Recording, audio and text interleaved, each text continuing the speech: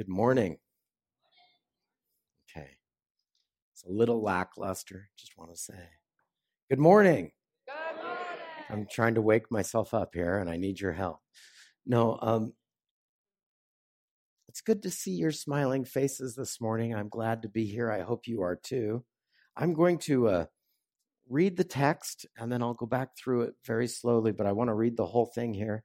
And in the in your bulletin, it says I'm starting in verse 20, does it not? Yeah. I'm going to go back to verse 11 and read from there, and then I'll read the rest. Okay. As Jesus continued on towards Jerusalem, you know what that means?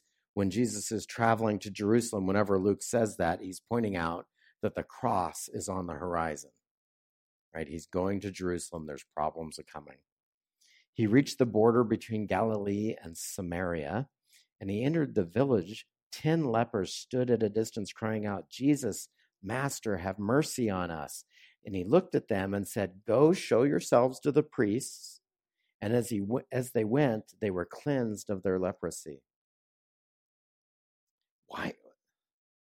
Just a little aside here. Why show yourselves to the priests? So the priests will know there's healing in the land. It's part of the visitation of God, is that people will be healed. And the priests have a ritual for the healing of leprosy that they never get to use. And so go tell they're going to have to get out their rule book and see how to do it, because it's so unusual. One of them, when he saw that he was healed, came back to Jesus shouting, "Praise God." He fell to the ground at Jesus' feet, thanking Jesus for what he had done. The man was a Samaritan. Jesus asked, Didn't I heal 10? Where are the other 9? Has only one returned to give glory to God, and he is a foreigner? And Jesus said to the man, "Stand up and go. Your faith has healed you." At that, one day the Pharisees asked Jesus, "When will the kingdom of God come?" Now, I like the message here for the one way it starts this section. It says, and the Pharisees one day were grilling Jesus. The kingdom of God can't be detected by visible signs. You won't be able to say, "Here it is," or "Over there, it's over there," for the kingdom of God is already among you. Then he said to his disciples, "The time is coming when you will long to see the day when the Son of Man returns, but you won't see it. People will tell you, 'Look, there's the Son of Man,' or 'He's over there.' But don't go and follow them, for as lightning flashes and lights up the whole sky from one end to the other, so it will be on that day when the Son of Man comes. But first the Son of Man must suffer terribly and be rejected by this generation. When the Son of Man returns, it won't be like it was in Noah's day. It will be like it was in Noah's day, In those days, the people enjoyed banquets and parties and weddings right up to the time Noah entered his boat and the flood came and destroyed them all. And the world will be as it was in the days of Lot. People went on their daily business, eating and drinking and buying and selling and farming and building until the morning Lot left Sodom. And then fire and burning sulfur rained down from heaven as usual, right up to the day when the Son of Man is revealed. On that day, a person out on the deck of a roof must not go down into the house to pack. A person out in the field must not return home. Remember what happened to Lot's wife. If you cling to your life, you will lose it. And if you will let your life go, you will save it. That night, 2 people will be asleep in one bed. One will be taken and the other left. 2 will be grinding flour together at the mill. One will be taken and the other left. Verse 37. Verse 37 is not in all the manuscripts. It's a little bit one of these obscure things. Just need to say that. But it is the left hook to this passage, and so it's here for a reason. "Where will this happen, Lord?" the disciples asked. "Just as the gathering of vultures show there is a carcass nearby, so these signs will indicate the end is near."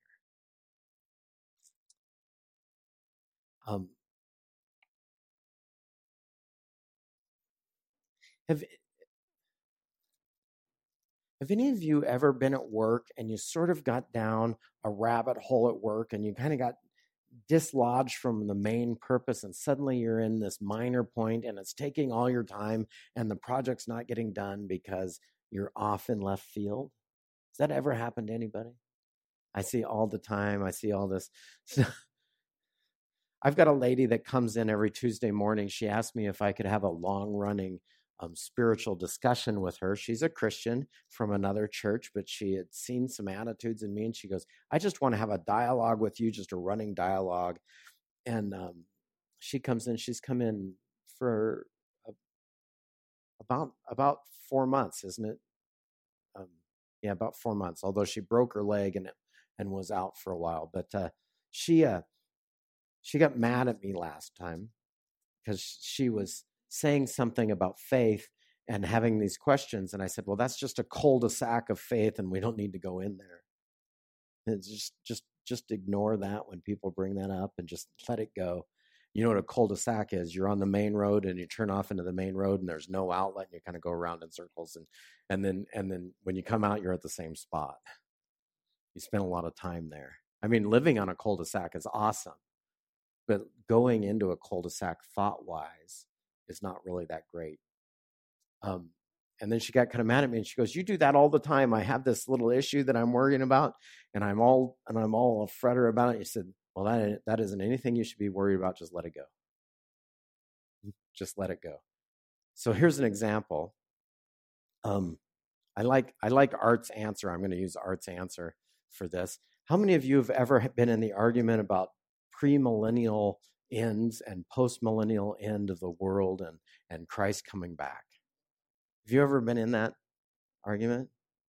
I like Art's answer. He's a pan-theologist, not a premillennial, right? Say that for me out loud for me. You're a pan-theologist because it'll all pan out.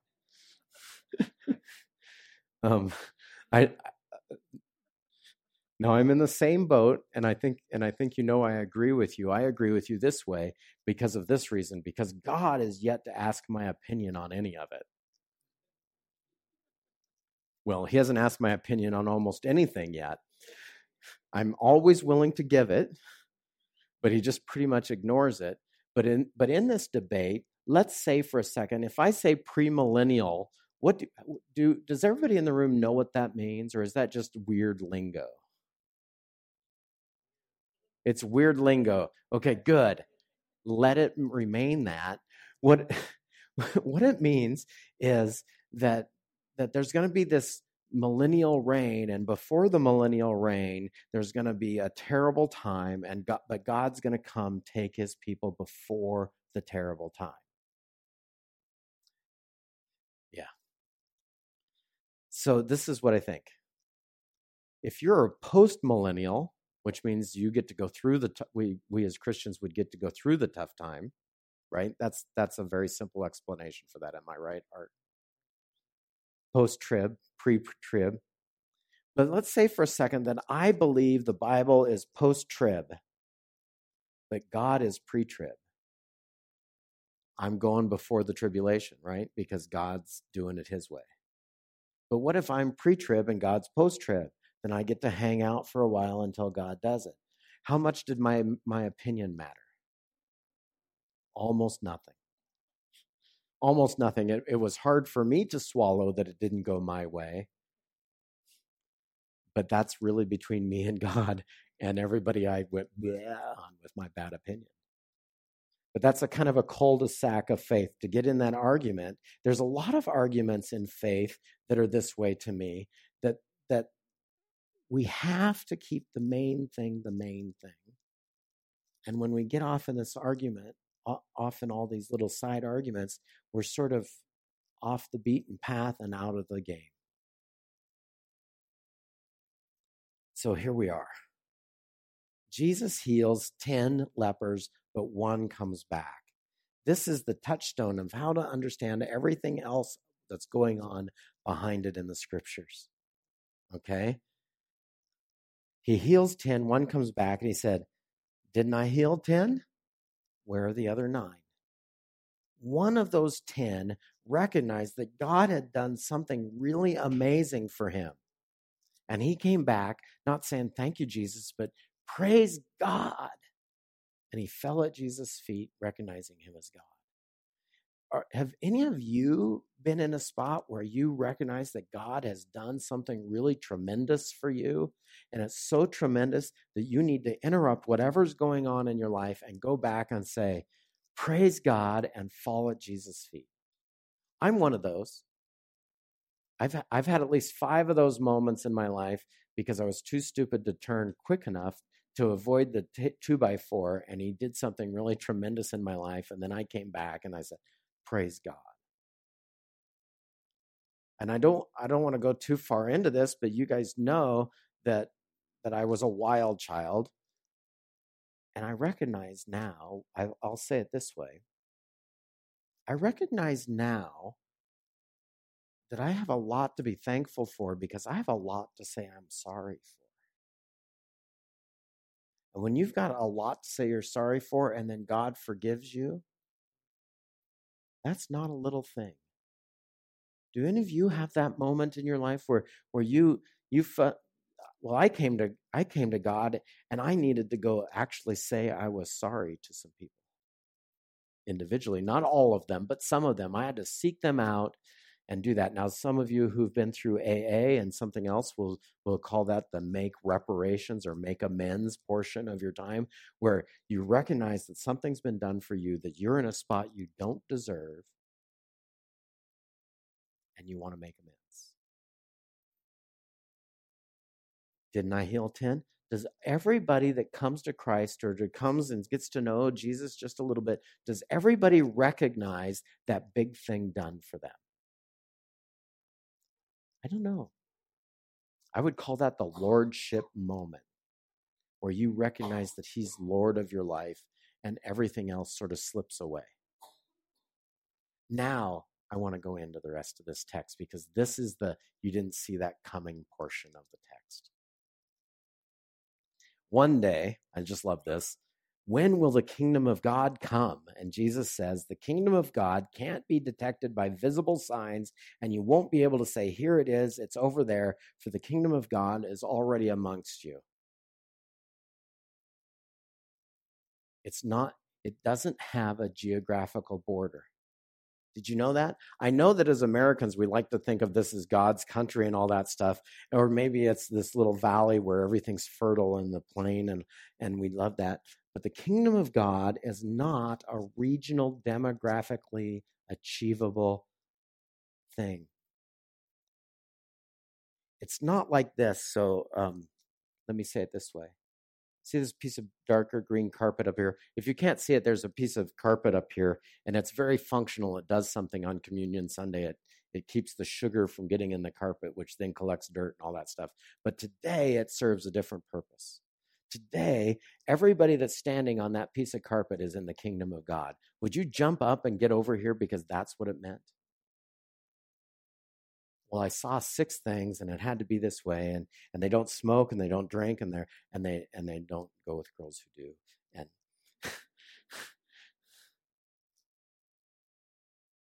the kingdom of God works so differently that it was completely outside the understanding of what the Pharisees thought. The Pharisees thought that the kingdom of God would have a geographic boundary and they'd be in charge. Right? When you came to Jesus, initially, before you really understood something, did you have some things that you thought you'd get to be in charge of? I did. I didn't understand. When I was a young believer, I used to pray and be mad at people that they didn't change the way I expected them to. And there was this one man, Carl. Carl was being considered for a position, and Carl was a very blue-collar guy. And by blue-collar, right, we're talking about work, the style of work they do and all that. And he worked a shovel, and he smoked. But he was a neat believer. Just want you to know that he was being considered. And they're going, well, we really ought to have somebody that has a better job and is more more cleaned up and all that. And boy, we can't have that guy in front of us with that when he smokes that weed out there in the parking And I remember saying it this way to them because I was in the meeting, but not on the board that was having this discussion. I said, I know Carl really well. And Carl is dealing with something that God is working on in his life. And the second that smoking is the biggest issue of his salvation, Carl will deal with it. But until then, will you kindly let God work on the big issue?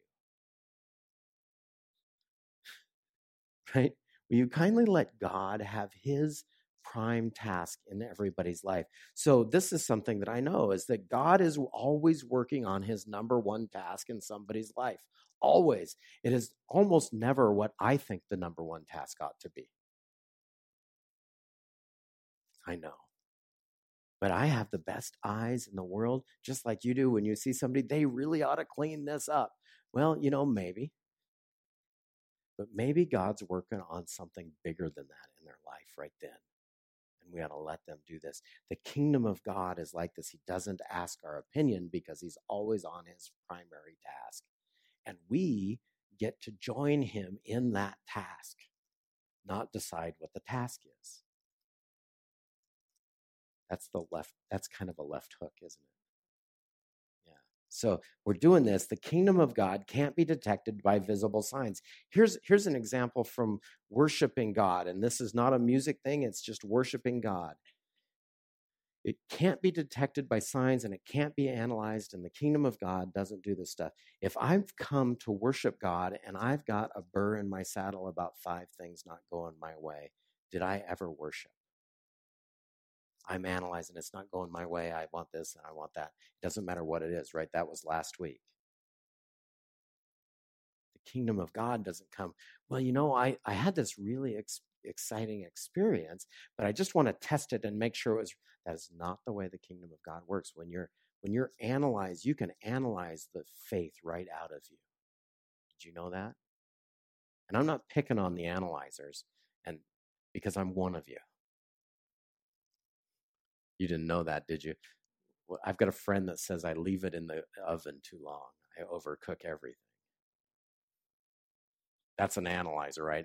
Now, I'm not a linear analyzer. I don't do it in an order. I do it in my own way because that's the way my scattered brain works. But yours might be this other way. The kingdom of God comes in relationally and it starts to work its way through the whole batch. And you sit there and go, well, but I was really tired and I didn't really mean it. And you sort of analyze yourself out of the kingdom. But when God works in your life, I want you to start to recognize that God's been at work in your life and that he's done something for you that you couldn't do for yourself, and it's bigger than that. Let's get back into this, okay? The time is coming when you will long to see the day when the Son of Man returns, but you won't see it. People will tell you, look, there is the Son of Man, or here he is, but don't go out and follow them. For as lightning flashes and lights up the sky from one end to the other, so it will be on that day when the Son of Man comes. But first, the Son of Man must suffer terribly and be rejected by this generation. So Jesus is going to Jerusalem, and he's going to suffer there, and then he's going to be brought into glory. What he's telling us, that as Jesus' followers, before the glory, what comes? What comes before glory? Suffering. Suffering, or a fall, right? Yes. Suffering. Jesus is going to suffer and then be raised to glory. Did you think it would be different for his followers if we're on the same road that he was on? I hate to. I don't want to blow the ending, but he wins in the end, right? He wins in the end, but until then, maybe it's not going to be perfectly fun and all that.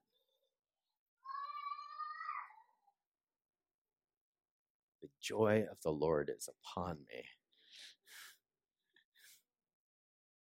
The sounds of life are fabulous. When the Son of Man returns, it will be like it was in Noah's days. In those days, the people enjoyed banquets and parties and weddings right up to the day Noah entered his boat, and the flood came and destroyed it all. Well, there was a little bit of warning in Noah's days, right? Noah did go around saying, something's going to happen, and by the way, I'm building this thing. Hint, hint. That's good. I like it. And it will be in the days of Lot. People went about their daily business, eating and drinking and buying and selling and farming and building until the morning Lot left Sodom. Then fire and burning sulfur rained down and destroyed them all. Yes, it will be business as usual. Do you want to get into the discussion about what signs need to happen before Jesus comes? Because I know that I've been in this cul-de-sac. It almost has the words dead end on the sign, right? You've seen that when you turn into a street, it says dead end. I'm glad they've stopped doing that a little bit. It now says no outlet. But it's a dead end discussion. And the reason it's a dead end discussion is because the kingdom of God is already here and growing amongst us. But when the Son of Man comes, you're not going to have to go see signs and people say this because everybody will know it. Here's this, remember this last line. Just as the gathering of vultures shows that there's a carcass nearby, so will be the signs that indicate that the end is near. Did he say vultures on somebody that was near dying or a carcass? Carcass. The end is already there. Now the vultures are circling. You want signs? The signs are there because it's already come and gone.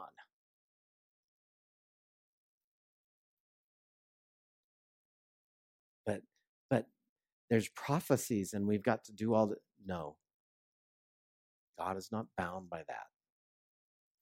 But what we need to do, instead of getting drawn into all these cul-de-sacs, these rabbit trails, the rabbit hole. I mean, you don't want to be Alice in Wonderland and just have your world destroyed by this one little moment that's completely unrelated to where you're living. Is to keep the main thing, that something's been done for you that's beyond what you could do for yourself, and the Lord who did it and the way it was done is the sign that the visitation of your God has come, that you've had a moment. What did I say? Do you remember what I said about the Bible the other day? This is my Bible. This has 5 versions in it, but this one's the visible one for you guys, right? There's one of these in the pew. What did I say about the Bible a couple of weeks ago? The whole purpose of the Bible was to bring you into one-on-one contact with your Creator. One-on-one contact. The whole purpose of this is to be in contact with this God who's done stuff for you. Let's keep the main thing, and not get sucked into some of these rabbit trails that just they end up in being arguments. When I go to annual conference, there's about 4 of these going on right now, all at the same time in our conference. And here's the deal. This is kind of what God said to me about them. Do you know the battlefield for those are 5 miles off where we're supposed to be? And just to get to the battlefield means you've left the main track. But somebody else chose the battlefield, and now you're in a Donnybrook out there in the middle of nowhere that would be right field. In left field, you're out in left field, and you had to leave the track, which is let's praise God, follow Him, and let Him work in His main way on us, in us, through us.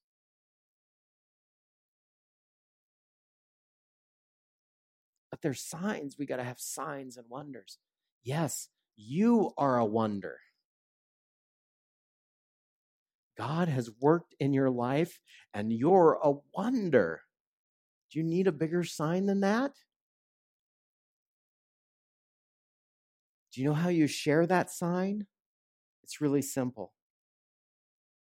You have a friend, and you're out talking about something, and they go to do something that you used to do, but you don't have any part of it anymore because you've been saved from that or reconciled to not doing that anymore. It used to be fun. You used to be Lot's wife, and you go, but I had so much fun doing that.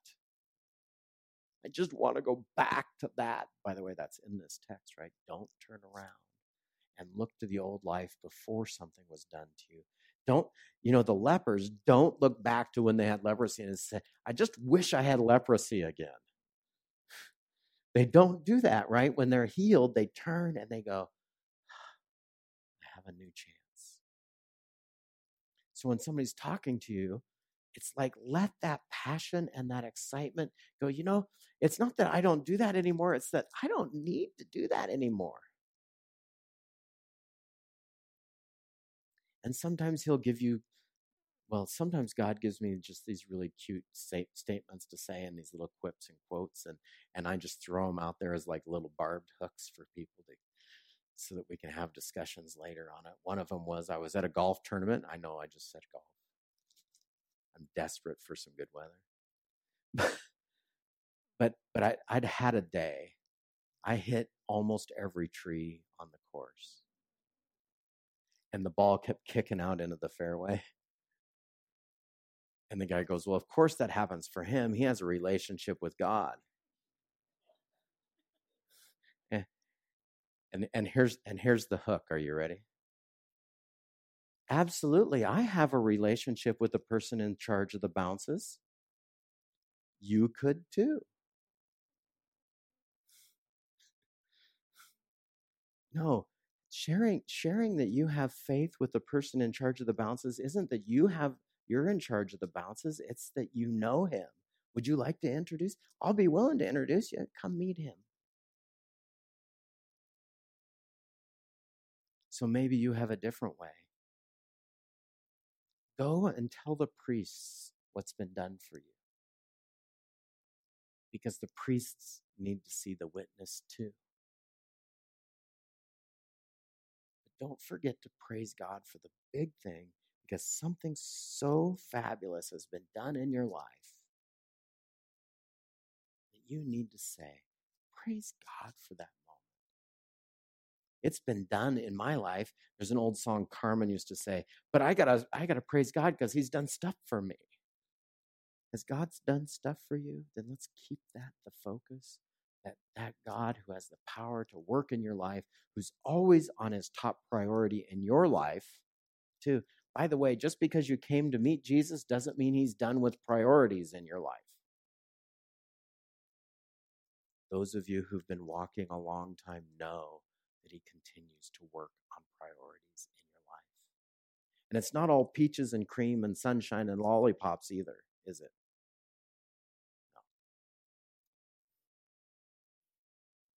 I just need to come over here for a second and just, Lena is going through one of those non-sunshine and lollipop moments with her family, isn't she? Is God present with you? Yes. I think that's as good as anything I got. Let's pray. Let's pray, and we'll wrap up. Every hour, Lord, every moment, every day, you are with us. And it's not about the things we do or the signs we show, but that we're focused on that relationship. If we focus on that relationship with you, Lord, we will fall ever deeper in love with you. And if you want to make a change, we'll just let it.